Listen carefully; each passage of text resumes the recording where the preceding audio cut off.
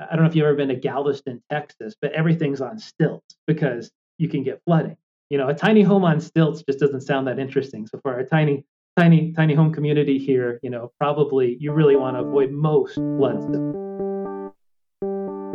Welcome to the Tiny House Lifestyle Podcast, the show where you learn how to plan, build, and live a tiny lifestyle. I'm your host, Ethan Waldman, and this is episode 220 with Dave Deniston. Today on the show, we are talking land, and specifically raw land, even more specifically, cheap land. My guest, Dave Deniston, is actually a land broker of sorts. He finds great, inexpensive land around mostly the West and Southwest and makes sure that everything is good, clean title, etc., and then has built a portfolio of inexpensive properties that he is actually willing to then finance when he sells them to you. So in this episode, we go through all the basics of buying raw land, like what to look for, what pricing to look for, things to avoid. We also talk about what the tiny home friendly counties are around the country that Dave has found in his extensive land buying and selling experience. And then we learn more about Dave's podcast. It's called the Land Stories Podcast, and it's a podcast all about buying land. I hope you stick around. Let's face it, most tiny house dwellers want their tiny homes to be small, but not uncomfortable. That means reliable, unlimited hot water. Precision Temp's propane-fired hot water heaters reliably provide unlimited hot water, and they're specifically designed with tiny homes in mind. In fact, the NSP 550 model was installed in my own tiny home, and the reason I chose it was because it did not require a large hole in the side of my home like other RV hot water heaters. Instead, it mounts discreetly through the floor of the tiny house and works quietly and reliably. Right now, Precision Temp is offering $50 off any unit plus free shipping when you use the coupon code THLP. So head over to precisiontemp.com and use the coupon code THLP at checkout.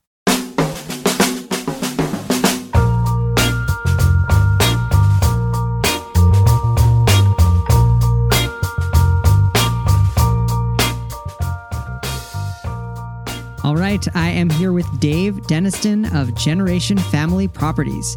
Dave is a passionate owner and seller of raw, vacant, rural land.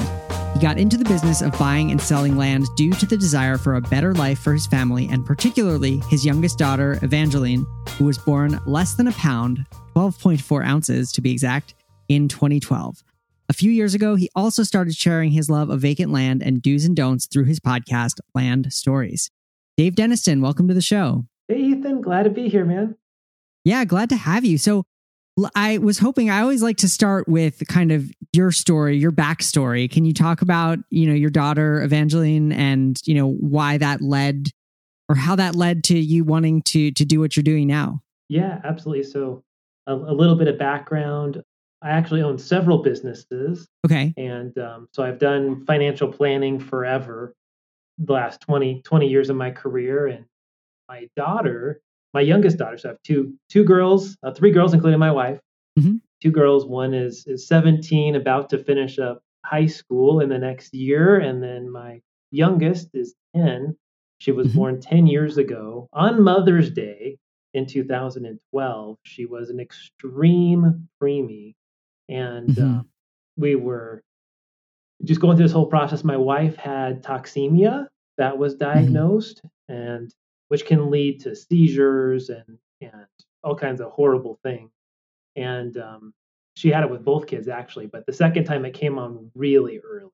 And so we had to come to this horrible decision of, do you leave her in there with the possibility like both of them could die, And this was 23 weeks in gestation out of 40. Or do you take her out and take the chance that, okay, the wife's probably going to be okay, but then, she's coming out so early that there's a higher likelihood that she doesn't make it versus she does. So we took this huge leap of faith and said, okay, let's do it. And I'll tell you, having to explain that to my oldest daughter, who was 6 at the time, almost broke me, just like, wow. It was hard, a hard moment in my life. And so we get through it. And I'm there in the operating room as they take this teeny little thing out. She was fully formed, but her skin was like translucent. They had to get a Mm-hmm. little breathing tube down her throat in order for her to Mm-hmm. breathe because her lungs weren't fully formed yet. And thank goodness the fellow stuffed that teeny weeny little tube down her teeny weeny little throat. She made it. And it was a lot of kind of touch and go for a while, but we were in the NICU, the neonatal intensive care unit, for like 4.5 months after she Mm-hmm. was born, and Wow. she just progressively, slowly got bigger. There's some scares along the way, like she had pneumonia growing down her tube at one time, Wow. and this little girl has had to overcome a lot in her life. She's constantly been behind other kids, whether it was growth, physically, mentally, emotionally, Mm-hmm. and a lot of the reason I do what I do and having multiple businesses is I want to make sure that she's going to be taken care of. Luckily, she Mm. didn't have any brain hemorrhaging or intestinal issues or long-term lung issues, but she still has a Mm-hmm. lot of kind of mental, things she's working through. So who knows what she could become, like the most amazing genius in the world. I don't know, but at this stage, I think wonder what her path is going to be. And so I'm Yeah. incentivized to try and set her up as much as I can. As a matter of fact, she said, "Dad, I want to work with you in land." So maybe she'll be replacing me at some point. I don't know, but Yeah. she's really been a driving force for me. And you mentioned Land Stories as a podcast that I've done, and as part of Mm-hmm. that journey, I had a person that came onto my podcast that talked about buying and selling land, and that really turned me on to it. My parents used to they have rental properties, and so I was exposed to real estate when I was really young. They helped me Mm-hmm. manage one of them, and I can't even tell you during college how much I hated it. It was like the worst experience ever, and I am not a handy guy. That is not my skills. I know stuff. I'm an Eagle Scout, but I really don't do well with handy things. And so when we came across land, I realized, hey, I can learn about a property. I can do this all remote. It doesn't require me to build stuff, and I can help people out. And it's been such a joy now. The last 5 years, I've been doing that on top of other stuff. We've sold hundreds of properties, just helping regular folks get a chance at owning a piece of the American dream, having a Mm-hmm. property that they're not crowded out around 5 billion other people where you can reach out your hand and touch someone else's wall, you know, just acres of space that we've done all over the country so far. Awesome. Yeah. So can you talk a bit more about what Generation Family Properties actually does? Kind of where in the pipeline of land are you? Yeah, absolutely. Well, I've been really thinking about kind of what we do. And I guess if I was to say it in a quick way, I would say something Mm-hmm. like, we help a lot of families kind of Midwest and Southwest. We don't do so Mm-hmm. much in the Southeast or the eastern part of the country Mm-hmm. as much as the Midwest and Southwest, really trying to make land affordable for Yep. people. So we do a lot of owner financing and easy monthly payments that allow people to start owning land, whether they want to build on it or they want to buy it for cash and just start, Mm-hmm. immediately or whatever, or they just want it recreationally. Maybe they Mm-hmm. want to take an RV or a mobile tiny home out there, every so often, all those sorts of things. Camp on it, or just have land just Mm-hmm. to have land, and maybe one day they'll Yeah. do it. Yeah. And so does Generation Family, do you buy land and then sell it to people? So you're kind of keeping your eyes out for good land and then connecting people with it. Exactly. Yeah. So basically, what we do, as a business, obviously we're not a nonprofit entity. We're in it for a profit.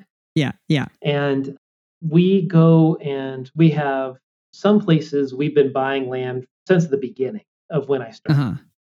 And we continue to add more counties and more states and places where we buy and sell land. And essentially, we keep on going back. And so we will send letters to people that currently own land. We sometimes buy liens through tax deed auctions or through tax liens that get foreclosed. And so we acquire land in lots of different ways. And one way or another, someone doesn't want a property anymore. And so we're coming in there and taking it off of their hands. In a lot of cases, it's been someone that's older. They're like 60, 70, 80 years old. They're like, my kids don't want this. I'm not going to build out there like I thought I would. And so we come in and buy it off of them and at a steep discount relative to what we think the market rate is. In a lot of our case, a lot of our land that we buy is sub $50,000. And so a realtor isn't going to give a rip about a property under $50,000. And so,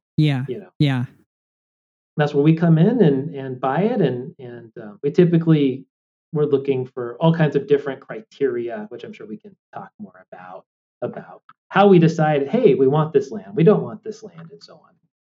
Yeah. Well, let's jump right into that. What is the criteria? Because I'm guessing that, the dream of many of my listeners who are either living tiny already or planning to be living tiny is that they want to find an affordable place to park their tiny house and to live.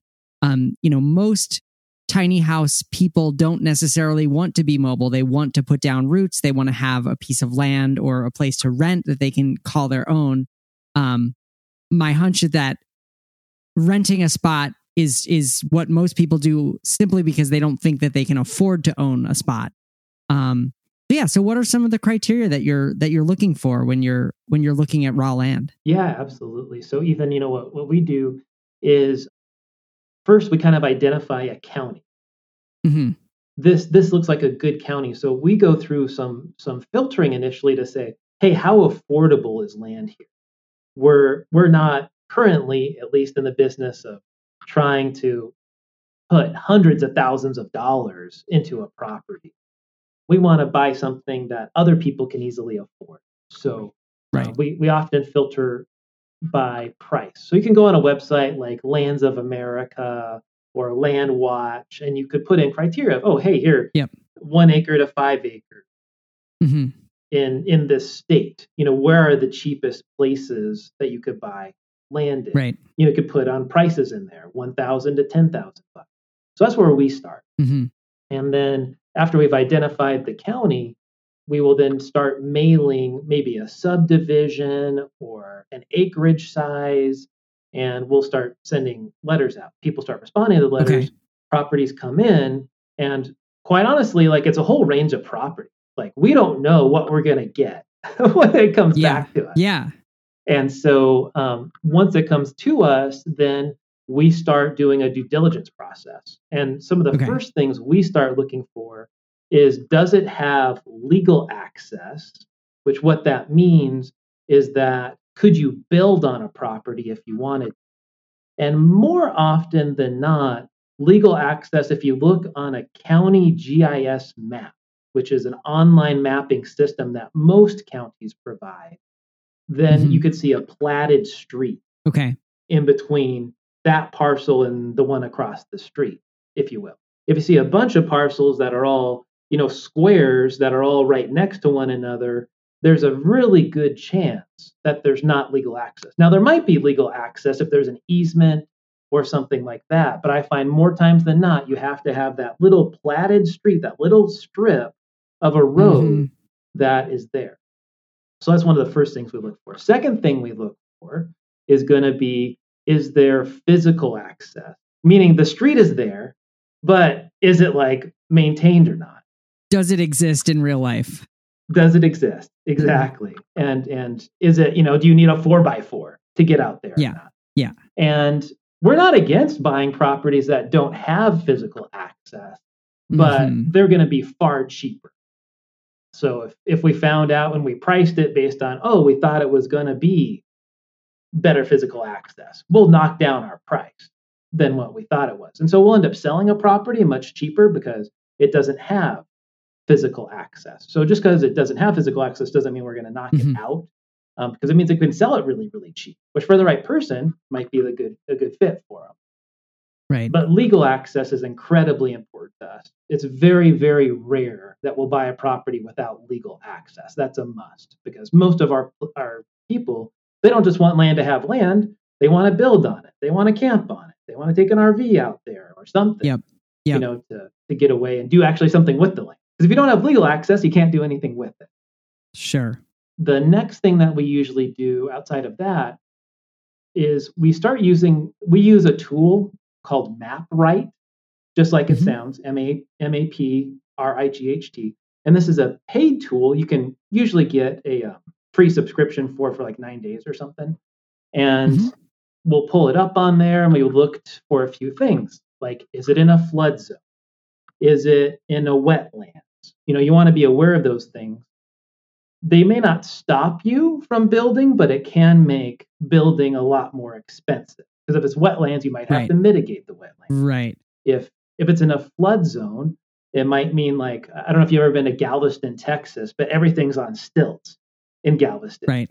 Because you can get flooding.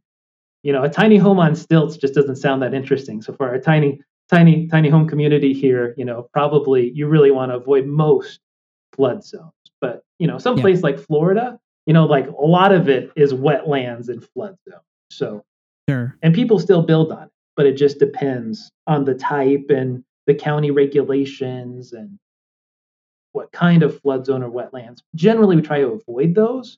Or again, we're not against buying it, but we got to buy it super cheap. And we end up passing that on, at the end of the day to an end consumer that might not mind it and might overcome it, and they just want to buy it cheaper. Right.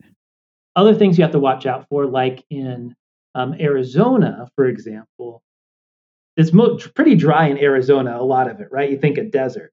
Yeah. But when it rains, it can rain hard. And you get these things called washes. And so you, just like with flood zones, you have to be aware of washes. Like, it looks like there would be a river there when you look at it on like a GIS map. And so you have to be aware, is this in a wash or not? Other things that we start thinking about here too would be like, is there electricity nearby? Is this on-grid, off-grid kind of property? Are there any other utilities available? Most of the time, for most of our properties, a lot of them are off-grid, but some are on-grid. You might get some of the utilities. Ones with utilities are going to be more expensive. Right. Some other things on our checklist. We want to know the GPS coordinates, how large is it? So we might double check measurements. I feel like I'm just talking on here, Ethan, so please. No, this is all great. I just hope that whoever, if you're listening and you're looking for land for your tiny house, I hope you're taking notes, because like there's just so many things to consider that you might not have thought of, and just the tools that you're mentioning, like MapRight, looking for the county GIS map through the town planning office or something like that. Those are just all great tips. And then something else that is very, very important that we do is talk to the planning and zoning department. And it's called different things at different places. So like in Oregon, they call it community development. Colorado, they call it planning and zoning. But essentially the question is, what do they allow you to do on your property? How is it zoned? And so some might be zoned like agricultural 1, which by the county's definition, there's like anything you could do on the property. There's no minimum square footage size, which is important for tiny homes, that you can put a 200 square foot place. You might want to know, can you have chickens on it? Can you have horse on it? Can you have a cow on it? All of these questions, which people ask us, we try and answer those questions ahead of time by talking to planning and zoning. How many structures can you put on it? Can you camp on it? Can you take an RV on it? What are restrictions? And so every municipality is different. And then on top of that, you layer in, even in land, there's HOAs out there. So then some HOAs have rules, and you just have to get familiar. Yep. Got it. Yeah. And HOAs can often be the enemy of tiny homes. This is true. Yeah. I mean, many of them, most of them I've ran into, I'd say probably are like 600 square foot minimum. Right. If not 1,000, which definitely takes out tiny homes. And for sure. Some counties, like I've done a lot of business in Costilla County, Colorado. Okay. It doesn't matter where you are in the county. It's 600 square foot minimum. That's their rule. So as you do your research and kind of dig into it, if I was someone that wanted to have a tiny home I would probably start with the pricing stuff I talked about just to have an idea of how much does it cost for the size of property that I want in a state. Yep. And then I would contact the county to make sure that it's tiny home friendly in terms of planning. Yeah. What do you see as some of the biggest benefits of purchasing raw land? Well, I think Ethan, in terms of the benefits, well, there's a lot of things that you can buy and they go down in value, right? You go and you buy a car. The second you drive that off the lot, you've just lost money. And every day you drive it, you're losing money. Yeah. With land, hey, it's not going anywhere. They're not making any more of it, except maybe in Hawaii. And it's something that has generally tracked, if not beat, inflation over time. So it is an investment of sorts. Of course, it's not like a stock or a bond you can just sell tomorrow, on an open market. Right. It does take some time and effort and energy to sell one day when you want to sell it. Got it. Besides that, obviously there's so many different things that you can do with it. Whether you want to improve it, you want to put septic on it, put a well on it, you want to clear a camping spot, you want to plant trees, you can really make it all yours, in terms of how you want the land to be. It's for me, it's all about helping people achieve that dream, that vision. Oh man, to have 2 acres or 5 acres to spread out on is pretty awesome. To have people say, I've been dreaming about this my whole life, and you can help them out with that. There's nothing more rewarding I can think of. Nice. I asked John and Finn Kernahan of United Tiny House Association what they love about their Precision Temp hot water heaters, and here's what they told me. Hey, Ethan. This is John and Finn Kernahan with United Tiny House Association. We organize Tiny House Festival. Oh, yeah, I guess so. First and foremost. We have a total of 3 Precision Temp on-demand hot water heaters. The thing we really like about these, and folks know this, I think they picked this up on Finn and I, if we don't like something, you'll never hear us talk about it. So the 2 things we noticed that we noticed and experienced immediately, they took painstaking effort to make sure that it was done right and installed. And so that was pretty cool right there. The other thing is the continuous on-demand hot water that just ran forever without any fluctuations or anything. I can't imagine an application, especially in our environment and our lifestyle of being the nomad, transportable, mobile, tiny lifestyle where one of these units aren't good to use. So, in terms of, so if it's raw land and we're talking raw, like there's nothing on it, some big costs, at least in the Northeast, which is where I am, can often be clearing out the trees, for wherever your house site might be. And then also if there aren't utilities, bringing power in from the street can be really expensive. And also, coming up with a water source, putting in a well can also be rather expensive. Do you have a way of kind of estimating those costs or evaluating a piece of land with the assumption that those costs are going to have to go in at some point? Well, here's what I would do. If I were in the situation of wanting to build specifically, and do some of the things you were talking about. Once again, things just vary so much from region to region. Yeah. Like, for example, in Mojave County, Arizona, it's like, I think it's, $100 to get like 1,000 gallons of water hauled to you. Whereas in Costilla County, Colorado, it's like $250. It's 2.5 times the cost.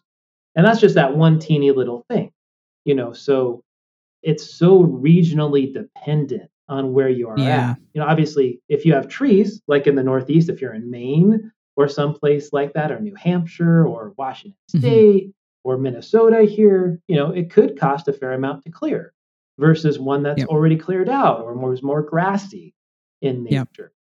Yep. You can always plant more trees, is what I tell people. You know, you can always plant trees in the ground if you want, you know, if you really want trees. Right. But you're right, it is expensive. There are certain things you can do, you know, like you have to think about what are your needs. So getting septic, for example. Well, how large of a tank do you really need? You know, there's obviously all kinds of systems and things available. Depending upon the area where you're at and the size of land that you buy, you might be forced to buy an alternative septic that's far more expensive versus traditional septic if your land is perking or not perking. So there's a lot that goes into it. I would say as a general rule of thumb, you know, the larger your property, the less these issues are going to be. So a 5-acre property is going to have a way larger chance of perking versus a 1/4 acre property. You know, a 1/4 acre, you have to be really cognizant of how much does perking cost and can you perk on it versus 5 acres. Well, now you have, 20 1/4 acre, you know, parcels in one. So you want to be cognizant of that. In terms of water, you want to think about, you could drill for a well, but might it be cheaper if you just had a cistern and water hauled to you? Or is that just a temporary solution while you get the money to drill for a well? And then again, how large of a tank do you need? And what are your needs in terms of water every month? So if you're single and don't have a family, you're not going to need nearly as much water as if you have, 6 kids. You know, your needs are going to go up that much more. Everything gets more expensive. So you got to keep all of that in context. It may not make sense to have a cistern if you have, a partner and 6 kids. You know, like you might as well just drill for a well because your needs are going to be so much. Having water hauled to you every week ain't going to make sense. So right. Everyone's situation is different. Certainly, like in Colorado, you go up into the mountains, it's much more expensive to drill for a well because the rocks are that much harder and difficult to get through, and the water table is so much lower down into the ground. If you go into the valleys in Colorado, well, you don't have all the beautiful trees, but to get to water, it's like 120 feet versus the 400 or 500 feet up in the mountain. So depending upon the rock structure and all of those stuff, all of those things come into play. And a lot of time it's a give and take. You're getting trees, but you're giving up, easy to get to water. Got it. Or, you're getting a larger lot, which is awesome, but then you have not all of the usually the smaller lots have closer access to electricity or utility. So you might be giving up that utility access that you might get in a smaller lot, which of course, everyone says, Dave, I want a 5-acre parcel, trees on it, stream running through it with all the utilities on it for $5,000. That's not going to happen. That's not reality. That does not exist. I'm sorry to say, it's all trade-offs here. Yeah, exactly. The more you get, the more you're going to pay. It makes sense. But just like the difference in like looking at some properties on the site, just clicking through, looking at some beautiful properties in New Mexico that are less than $10,000, just like kind of blowing my mind here sitting in Vermont, where like the cost of land has just exploded through the pandemic, as I'm sure it has in many places.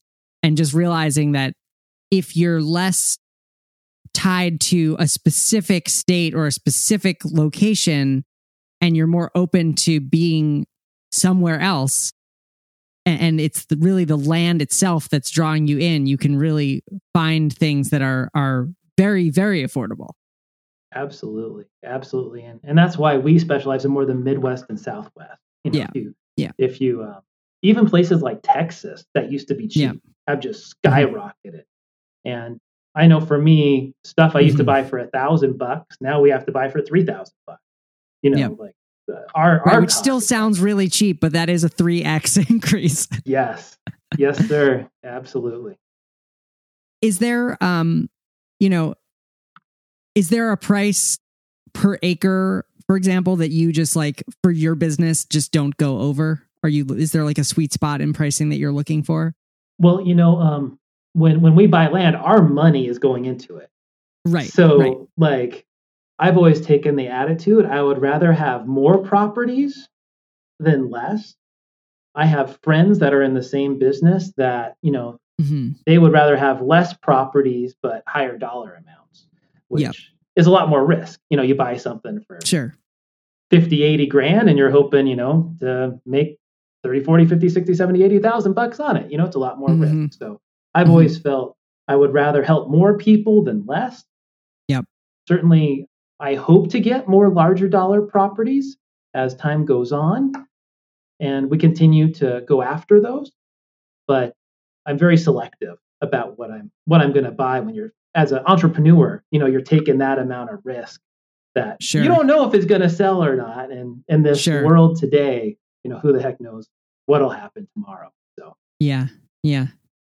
So are there some kind of tiny home friendly counties that you've come across that you like to buy land in? yeah. So in the Southwest, for example, we've done a lot in Mojave County, Arizona. So Mojave County in particular is very tiny home friendly. They're even like Earthship friendly and whatnot. And even if you have a tiny home on wheels, if you get septic installed, you could live in it too. Mm-hmm. So I like Mojave County a lot for that. Mojave County, for those that don't know, is in the northwest corner of Arizona. So you're like an hour and a half from Vegas, probably, depending where you're at in the county, 2.5 hours from Phoenix. You're bordering California. So it is very deserty. So Nice. for a snowbird, you want to get away from Vermont and get warmed up over the winter time.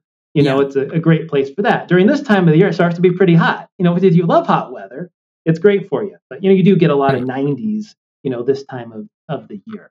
Mm-hmm. Another county I like a lot, which actually we don't even have any properties there right now, that is tiny home friendly, is Cibola County, New Mexico. Okay. So Cibola County is another great place, very low in the way of restrictions. There's some smaller properties out there and a few subdivisions that we like a lot.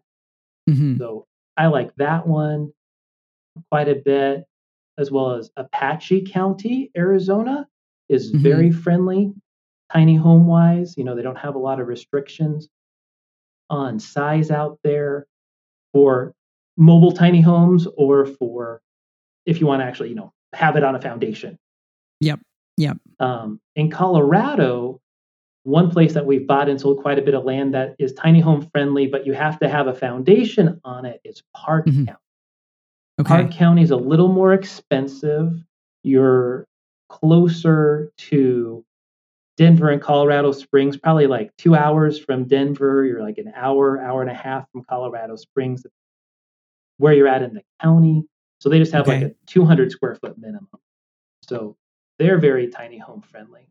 I think here in Minnesota, I believe we have a couple of properties right now in St. Louis County, Minnesota. So if you're wanting to escape away from the heat and you're in Arizona or someplace like that, we are very tiny home friendly here too. Nice. There's no minimum square footage to build in St. Louis County. So that's been a great county for me. And those kind of my experiences off of where we're buying and selling land. Fantastic. Yeah, those, again, I hope you're listening, you're taking notes. We'll for the show notes on this episode, we'll list out, those counties that you mentioned so that people can find those. But looking at GenFam, it looks like in terms of the pricing, I noticed that you are offering, you can essentially finance the properties for people, and that you're oftentimes listing, like when I see a property that says like starting at $99 a month, what does that mean? Is that a mortgage payment? Is that a rent to own situation? Like, how is that all structured? Yeah. Great question, Ethan. So we do owner financing where people aren't renting. They're building equity into it. So saying it's a mortgage would be a good parallel, but instead of a bank offering the financing, it's me personally. I am financing you. And so we have on our website minimum. So $249 minimum, and $99 a month or $149 a month or whatever, depending upon the property. Yep. That's the bare minimum I'm looking for. And so Yep. the way that I do financing is I want you to be incentivized to pay this thing off as quickly as possible. Right. If you buy it in cash rather than owner financing, we usually give you $1,000 or maybe $2,000 discount relative to owner financing. And if you do owner Nice. financing, we set the interest rate. And so the way we do it is, let's say like it's a $3,000 property, Right.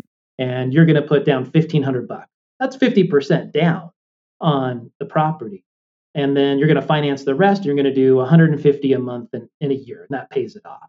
Mm-hmm. We don't charge any interest in that case. So 0% interest. If someone finances it over 2 years, we charge a 5% interest rate.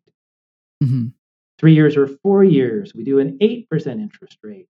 And then 5 years or longer, we do 10%. So the longer you finance, the more expensive the interest rate is going to be. Yep. And the lower the amount of time you finance, the cheaper it's going to be for you. Now, of course, you can pay it off anytime. There's no prepayment penalties, which some folks prefer. Hey, let's just keep it cheap and do the lowest possible payment. That's totally fine. And we can do that. Some folks would rather just knock it out early. So it's all about you and what works for you. We like to make it as easy as possible for folks, to get in and do it. And, honestly, in many cases for us, we don't even actually make money on a property until like 2+ years of payments quite often. Right. So, it depends on the property, but, for us, we're investing in you as well as you investing in us. Right. We want to make sure someone's a great long-term fit and that they're good on payments. And, it's not a huge issue for us. So we do have a company policy. If you talk to different land investors, some will say you cannot build at all while you are paying.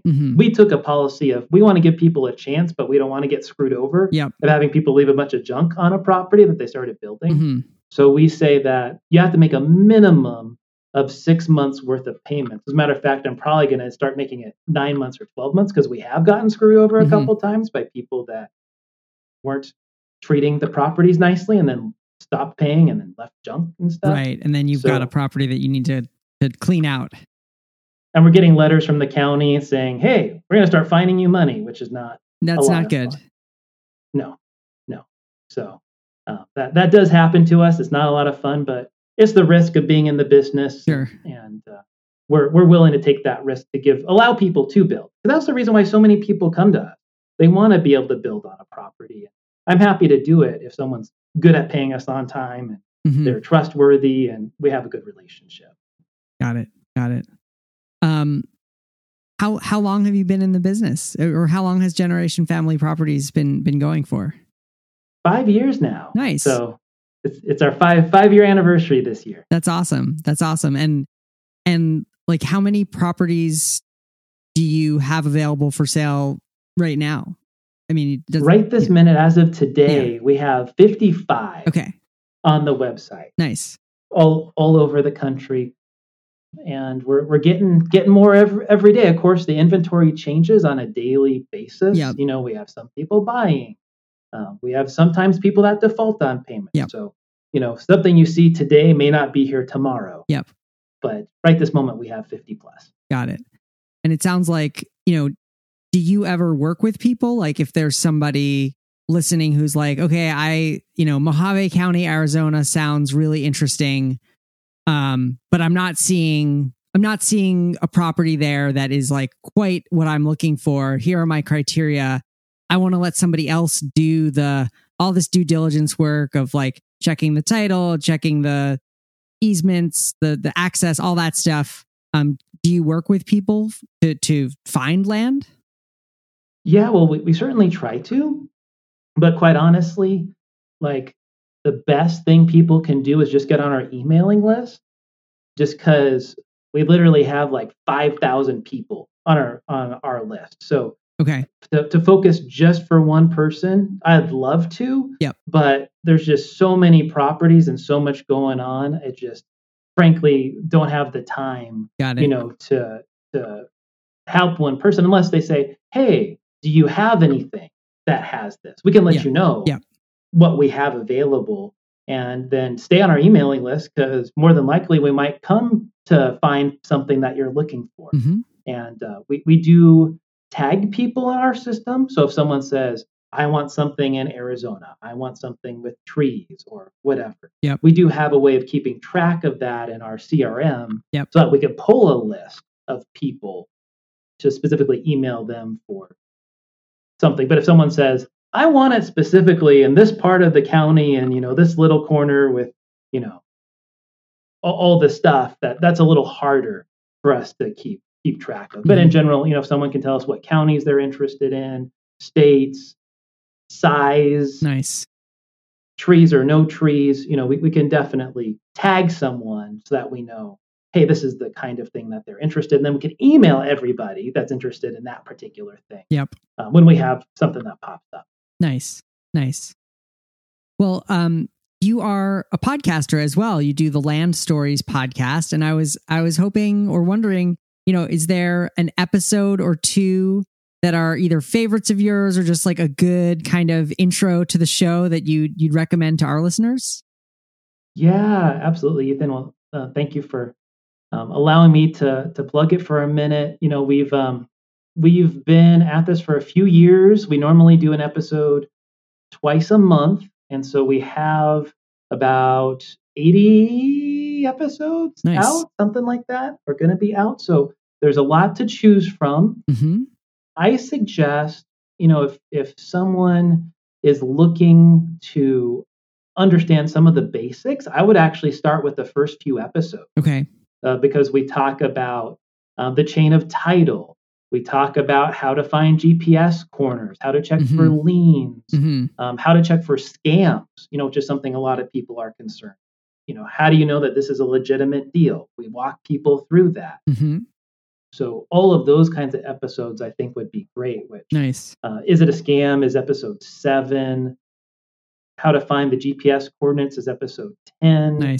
Chain of title is episode 14. So all of those would be wonderful ones to do. And we also have, part of what I'm trying to do is talk to people that have developed land and bought land. And we've had a number of our clients on. But if someone in this audience is listening and they've developed land, we would love to have you on the story to talk about, what has your journey been? What have been the good things, bad things? How did you select the land? So if anyone's here is listening, I would love to have you on the show to talk about your journey. And because I feel the best way people can learn is from others, right? We can talk about some of the basics, but people's stories are so important.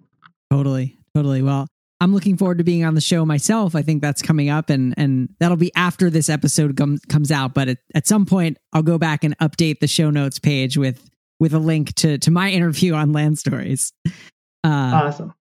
So one thing that I wanted to ask you is, where's your dream land? Oh, that's a good question. I think for me, Ethan, I do love trees.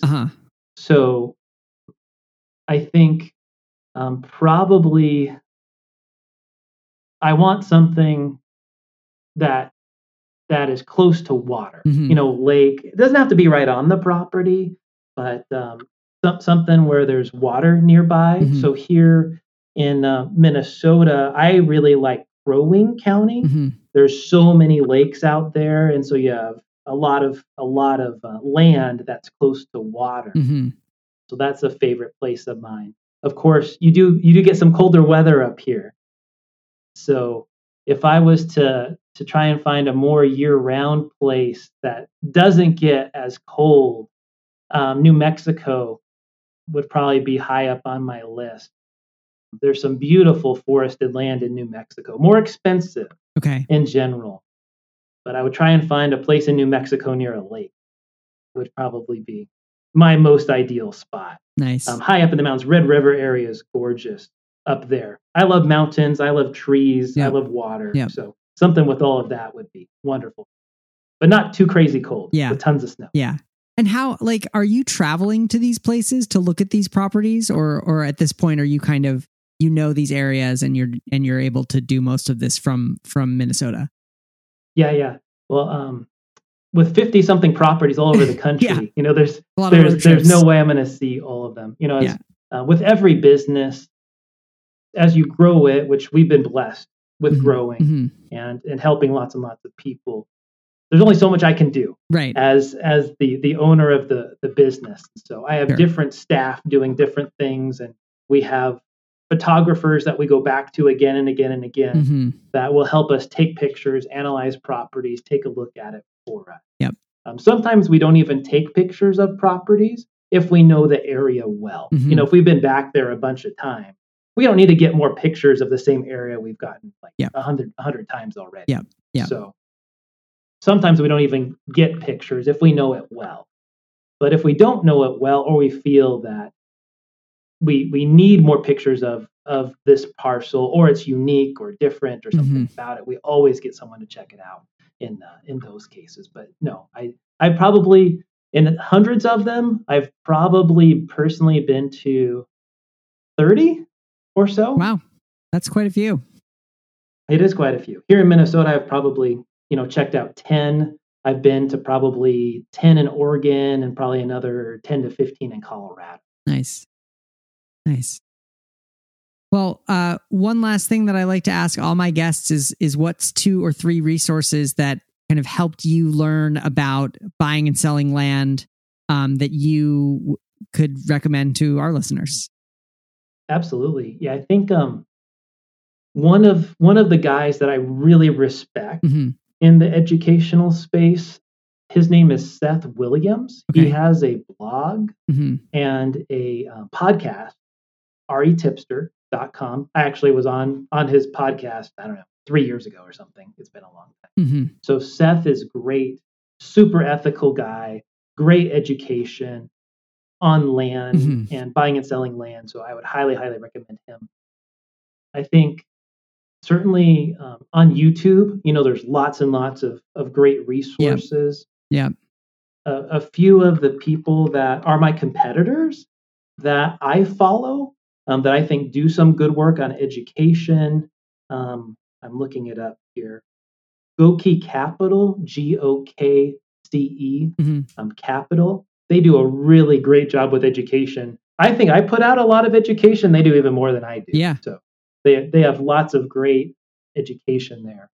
And outside of those two, there's a few books on land.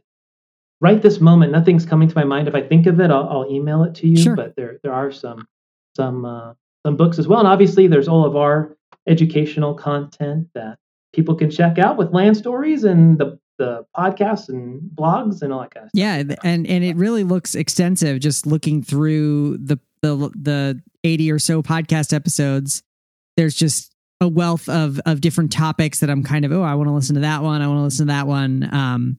Just to learn more and kind of, it seems like with land, especially in a more competitive market, it's like, if you know what you want and you know what to look for and you're ready to kind of jump on it, that's probably the best scenario to be in.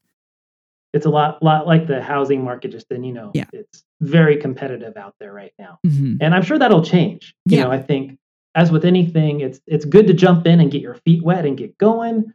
Yep. Because who knows, inflation continues to go up, land values and house values certainly could continue to go up. Yep. But I wouldn't be surprised in the next year or two, we have, recession of some sort or mild recession, which could lead to you be able to buy stuff at lower prices than it is right now. There you go. So who knows? Awesome. Well, Dave Denniston, thank you so much for being a guest on the show today. This was really educational and just, you're an awesome guest, and thanks for laying it all out for us. Well, thank you, Ethan. It's so fun to be here. Anyone, feel free to reach out with any questions. If you want to look at specific properties, you definitely can contact my sales gal, Christy. And her email is sales, SALES, at FAM land.com. Awesome. Yeah. And I'll put links to all that on the show notes for this episode too. All right. Well, thank you, Ethan. Appreciate it. Thanks, Dave. Thank you so much to Dave Deniston for being a guest on the show today. You can find the show notes, including a complete transcript, links to Gen Fam properties and the Land Stories podcast, and so much more over at thetinyhouse.net/220. Again, that's thetinyhouse.net/220. Well, that's all for this week. I'm your host, Ethan Waldman, and I'll be back next week with another episode of the Tiny House Lifestyle Podcast.